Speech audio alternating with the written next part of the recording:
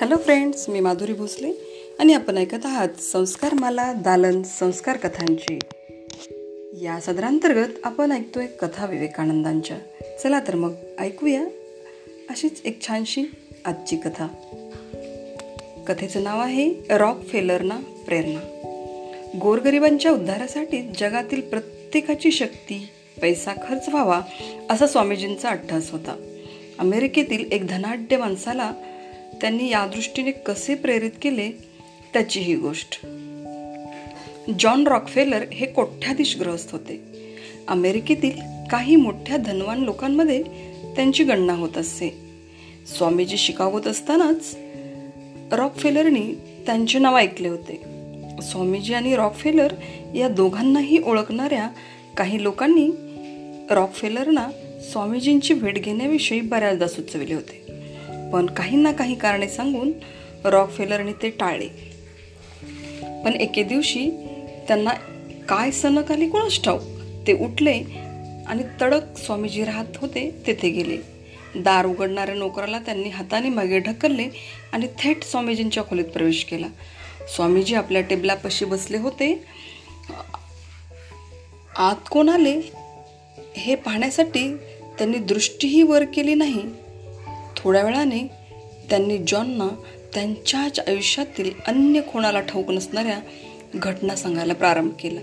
आणि नंतर ते जॉनना म्हणाले, आपण आयुष्यात खूप धन कमावलं आहे, पण ते आपलं नाही. आपण केवळ आणि केवळ त्या धनांचे विश्वस्त आहोत. जगाला त्या धनाचा उपयोग होऊ दे, जगातील लोकांची सेवा करता यावी म्हणून परमेश्वरानं आपल्याला ही संधी दिली आहे. कोणीही माणूस आपल्याशी या पद्धतीनं बोलेल असे रॉकफेलरला स्वप्नातही वाटले नव्हते.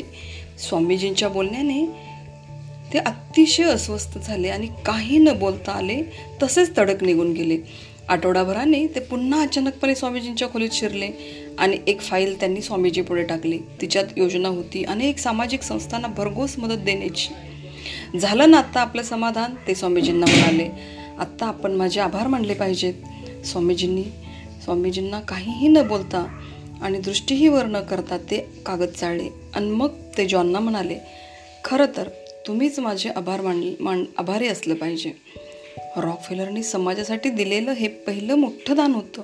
नंतर अशा देणग्यांसाठी खूप प्रसिद्ध झाले आणि आजही अमेरिकेतील रॉकफेलर प्रतिष्ठान विविध सामाजिक कार्यांना भरघोस देणग्या देते.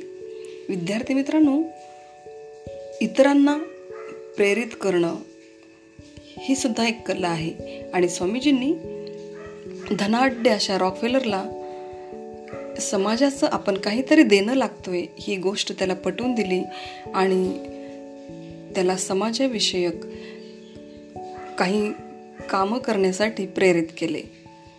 आपण सुद्धा स्वामीजींच्या या कार्यातून हीच प्रेरणा घेऊयात.